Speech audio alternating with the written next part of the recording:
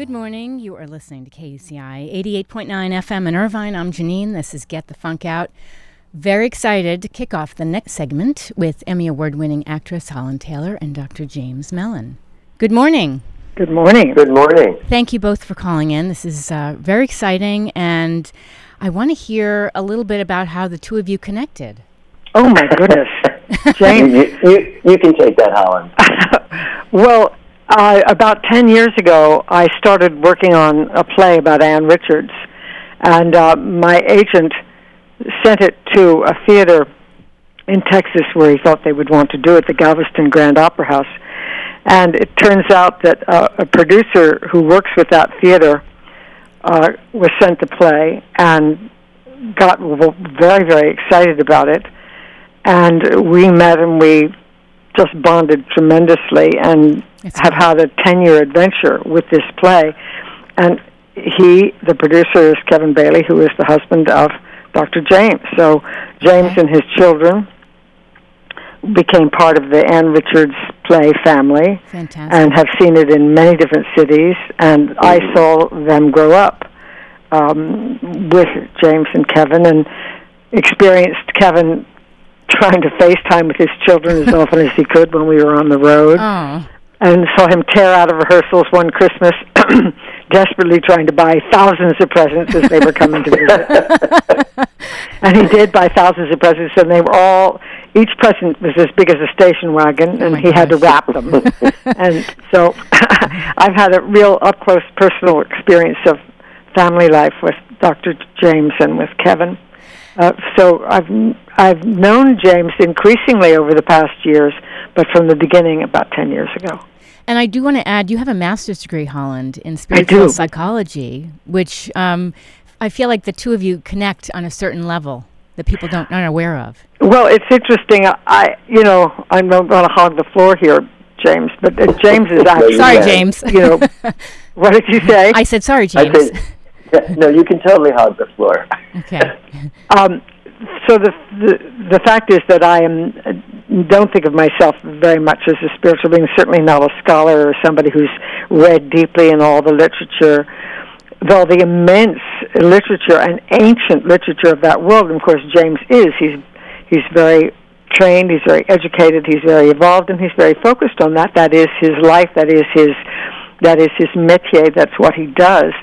I, on the other hand, do almost anything but spiritual self-reflection and thought, and I don't read in those disciplines particularly. But a friend of mine who had a lot of hardships took this spiritual psychology course, a master's degree at the University of Santa Monica, and she was so not overnight and not some fatty kind of way, not some culty kind of way, but just overnight took hold of her life in a way that I found remarkable, considering the hardships that she'd had. That's incredible. And really, it's people who take that course are people who mostly want to go into the industry, into the therapy industry, and that school operates on the belief that if you cannot manage your own psychology, how can you possibly aid someone else's? So the course is very much about that, about educating yourself in the areas of psychology and spirituality, because they hold the position that we are spiritual beings as well as physical beings. So I took the course on her inspiration, and it probably is the reason why I was able to do such an enormous thing as write a play, research a play for 3 years, write a play, and develop it with the help of Kevin and some other producers through 7 or 8 productions all the way to Broadway. That's and amazing. I think I never would have ever done anything like that had I not had the training and self-management that school gave me. Wow. But I still don't think of myself as able to have a conversation with James about spiritual matters. I have to say, she so shortchanges herself. I hear it. Because, right, don't you? Yeah. Because here's the thing, it's not about spirituality and intuitive knowing, what we all know deep within if we just let ourselves know it. It doesn't come from reading books or studying at all. And Holland Taylor, her entire breadth and depth of her career has been a woman who, when she speaks speaks in a philosophical manner. Mm-hmm. She speaks truth all the time. And she's hysterically funny when she does it. So right. to me, that's what this is all about. And when I put this show together called The Interview, it's about, finding people like Holland and not really getting as interested in what they're doing, but in what inside of them brings them to be able to do something like write an entire full-length play about Governor Ann Richards and then step into it and embody that character. Yes. Why can Holland Taylor do that? And that's what I'm interested in knowing. And I think I know the answers, but I'm going to have fun putting her on the spot, having her come up with the reason why. Well, I tend to be practical in my view of many things, and in that particular case, I confess even early on I was aware that I was in the grip of a vision.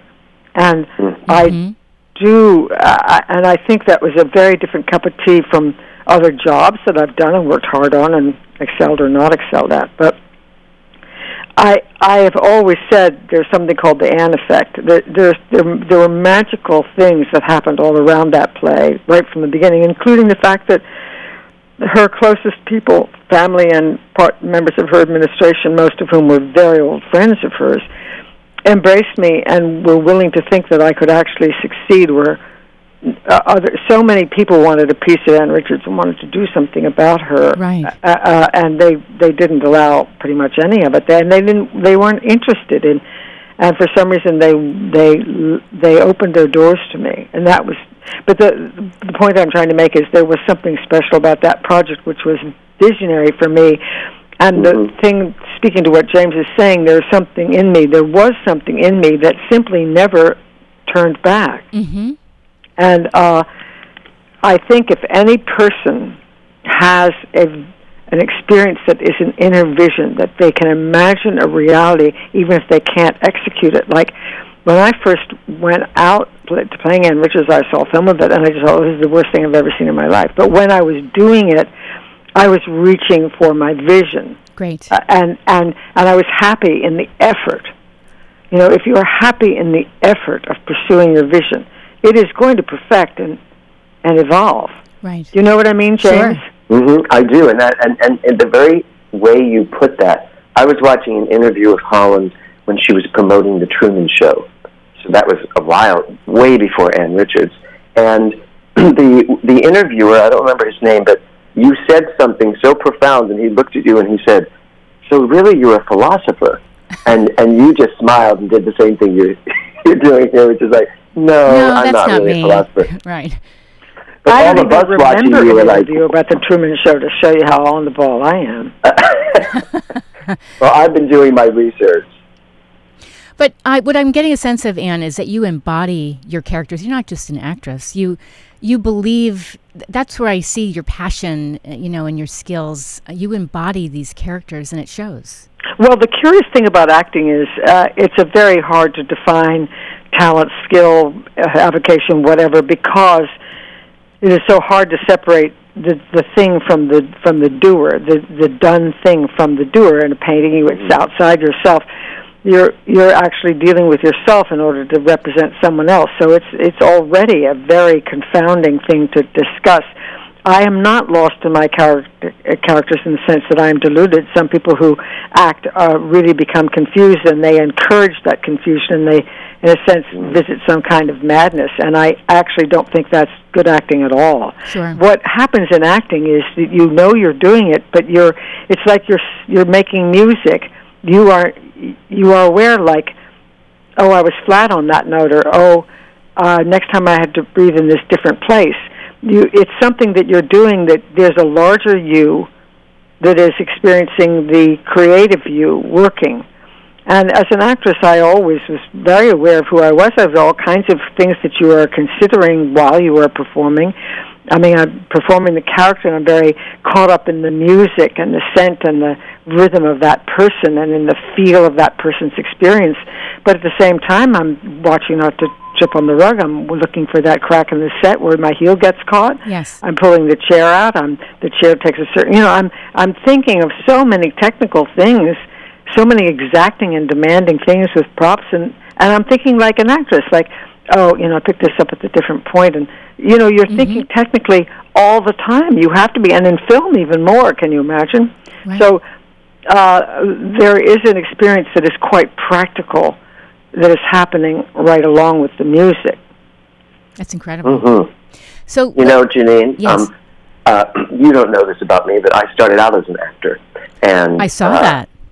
Yeah, but I want to say something that Meryl That's Streep not said way to back me. when. You were, you were a star in Jerome Robbins' West Side Story. West yeah. Side Story, for God's sake.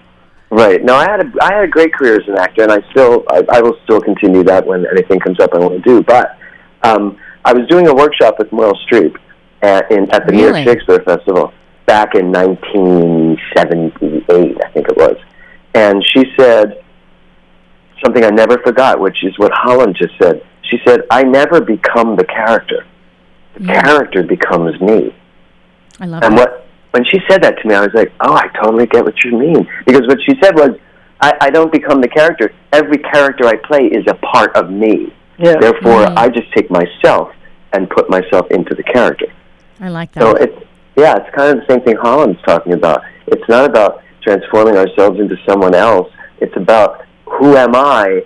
What do I bring to this character? When Holland plays Anne, it looks like a complete transformation. I mean, Anne Richards' daughter, she, when she shares about watching Holland, she says, I sit there feeling like my mother's sitting in front of me. And that's incredible. and That's very moving to me. The mysteries. As I say, I'm a practical person. I don't think of myself as a spiritual person, but there are moments when Cecile is in the audience, when I know that she's there, that I'm really sometimes on the edge of tears, because I don't mean weeping, but I mean my eyes might smart a little bit, because I'm so aware that I represent a memory to her. And there's actually a phone call with her in the play. There's actually it's quite almost at the end of the play. And of the three children, of three other children, you see clearly different relationships with every one of them. And then the final call was with Cecile, who is her eldest. And it's also late in the play and late in the day. And she's been trying to get her all day. And just getting her on the line and saying, "How are you, darling?" It's just, and I know that she's in the audience, and I'm saying, "How are you, darling?" And it was always very emotional for me, because I was experiencing the communication capacity of art, how it opens us to an imaginative experience that can be very deep. And Cecile and I, it's funny, I saw her very rarely when I was doing the play. I didn't see anybody when I was doing the play. But I sometimes would get an idea of a word that I wanted to change, and there was a Yiddish word I wanted to check with her whether her mother ever used it, which she did. And I texted her, and I texted her late at night, not thinking, I figured she'd get it the next day, but she was on. She was on, and she responded, and then she said, "Go to bed." It's really incredible how you wrote and you starred in this, and then congratulations, you earned a Tony nomination. I did earn a Tony nomination, which was a very, very great pleasure to Kevin. I think Kevin was more pleased than I was. Yes, it was. I was incredibly pleased and honored, because the Tonys are different from Oscars and other things in that the nominations are done by a committee of my year it was about 26 people, and they are the most not prominent necessarily, but like most serious professionals in the field. Could be theater owners, could be agent, could be directors, could be actors, but seriously evolved major players in the theater get to be Tony nominators, and they have to sign a legal affidavit that they have seen every play in their category. And so you get a Tony nomination, you've been chosen by such an elite group that is such a reward in itself. It's just amazing. It is very amazing. moving. I could not have been more moved. I usually relate it back to Anne, though, because of course it's like when we got the Beaumont, when they called me up and said, "You're going to be doing Anne at the Beaumont," and I was, gobsmacked, but I said, "Well, she deserves it." Amazing. Let me just interject for a second. I am just speaking with Holland Taylor and Dr. James Mellon of the Global Truth Center. And this Friday, there's going to be an event at 7:30 p.m. at the Global Truth Center. And I'm giving away 10 pairs of tickets. So all the listeners have to do is just email me to Janine, Janeeane, Janeeane, at KUCI.org. 10 pairs of tickets to the Friday event. Can you tell us, Dr. Mellon, about the event? Yeah, it's a television show. It's a 4-camera shoot, and it has a musical guest as well, a gentleman named Brandon Stansell, who's a Nashville singer whose album is just like zooming up the charts. And the purpose of the show, the reason why we put this talk show together, is because there's a lot of sound bites out there, and we hear a lot of talk shows talking about all the stuff in the world, and I wanted to create something where it was less about sound bites and more about a deeper conversation. Mm-hmm. Holland keeps mentioning that she doesn't feel spiritual, but my take on life is that all of life is spiritual. The ocean is spiritual, the sky is spiritual, human beings are spiritual beings. So it's not about some religious type thing. In fact, it's not about religion at all.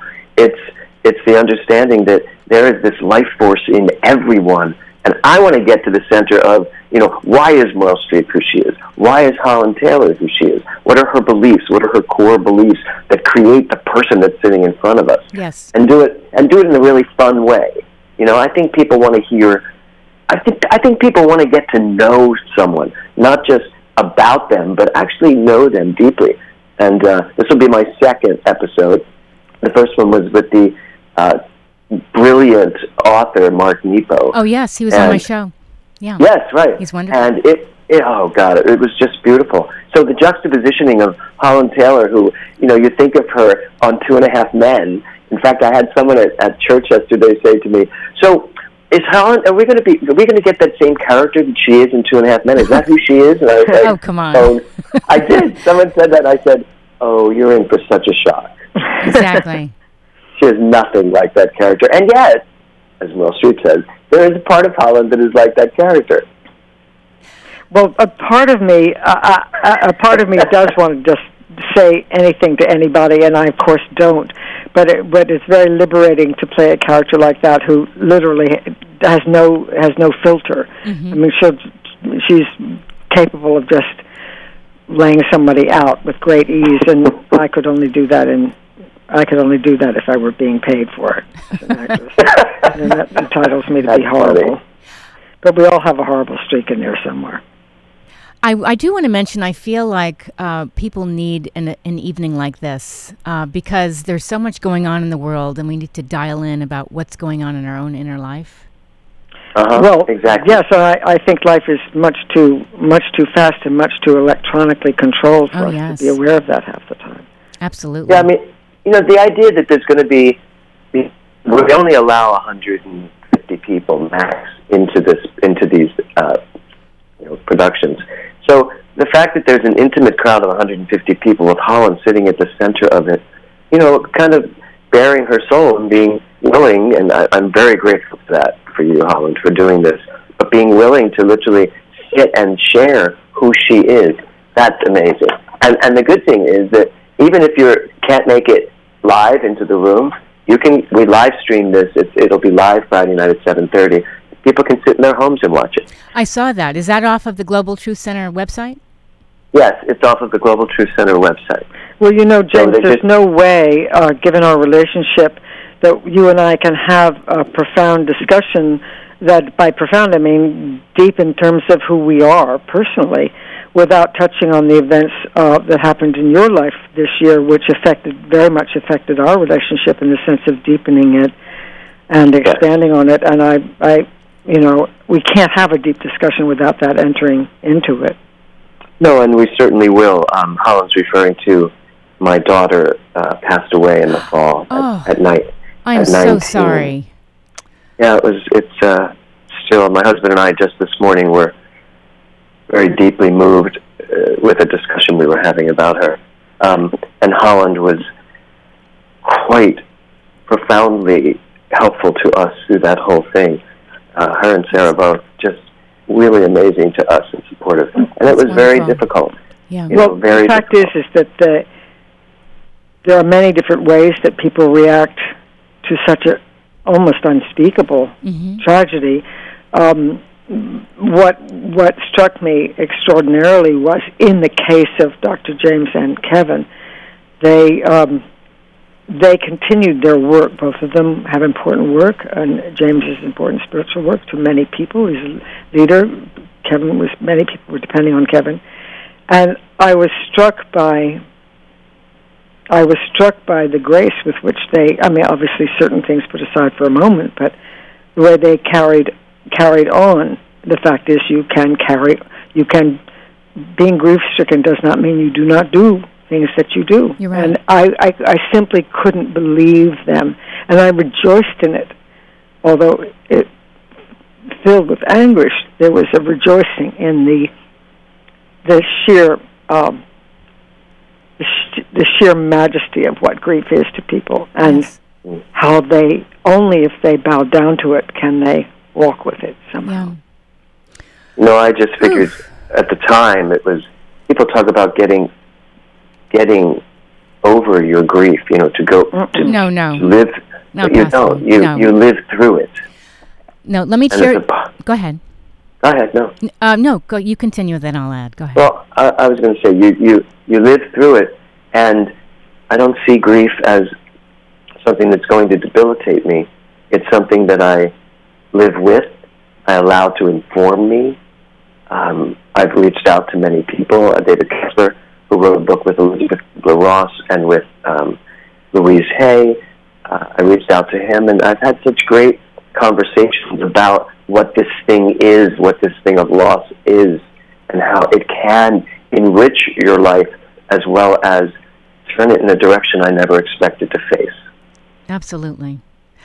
All I was going to say is I created this show, which is called Get the Funk Out, because I lost one of my best friends from childhood in 2010, and I was grief-stricken, and I needed a place for my grief, and it allowed me to share my stories, process my grief, and learn from it, as well as have other people on my show share their own stories, and it's been incredible.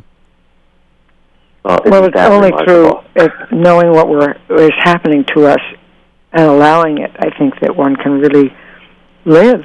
Yes, absolutely. Let me just mention one more time, I'm giving away 10 pairs of tickets to this Friday's event, Friday, September 6th, 7:30 p.m.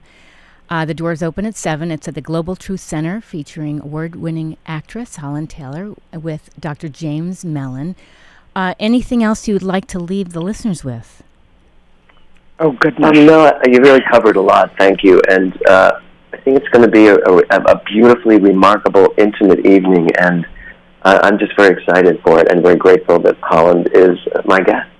Fantastic. Me too. I'm so glad to be coming to it. Well, I am so thankful both of you took the time to call in. Thank you. It was great. And thank you for sharing with us about why you started this. See, that's the thing that's so exciting to me. Why did Janine create Get the Funk Out? Right. And you've just told us, and that takes this to such a deeper level of understanding why you're even on the phone. Well, and when I hear about you losing your daughter, I have a daughter of the same age, and I also have a friend who just lost his son, early 20s, so it takes my breath away. But we have to just keep going. Mm-hmm. Oh, absolutely. Yeah. All right, that's a wrap for this morning's segment. I want to thank both of you, and I'm looking forward to this Friday's event. Excellent. Thank you. My pleasure. Okay, take care, and I'll see you soon. Thank you. Okay, bye. Bye-bye. Again, that was Emmy Award-winning actress Holland Taylor and Dr. James Mellon. There is an event coming up this Friday. Again, if you'd like a pair of tickets, I'm giving away 10 pairs of tickets. Just send me an email to Janine, JANEANE @KUCI.org. Let me say that one more time, JANEANE @KUCI.org. All the info is on my show blog, which is getthefunkoutshow.kuci.org. That's a wrap for me. Sheldon Abbott is in the house standing by with Cure for the Blues. I'll be back next week. Have a great day, everyone, and enjoy the day off. Happy Labor Day.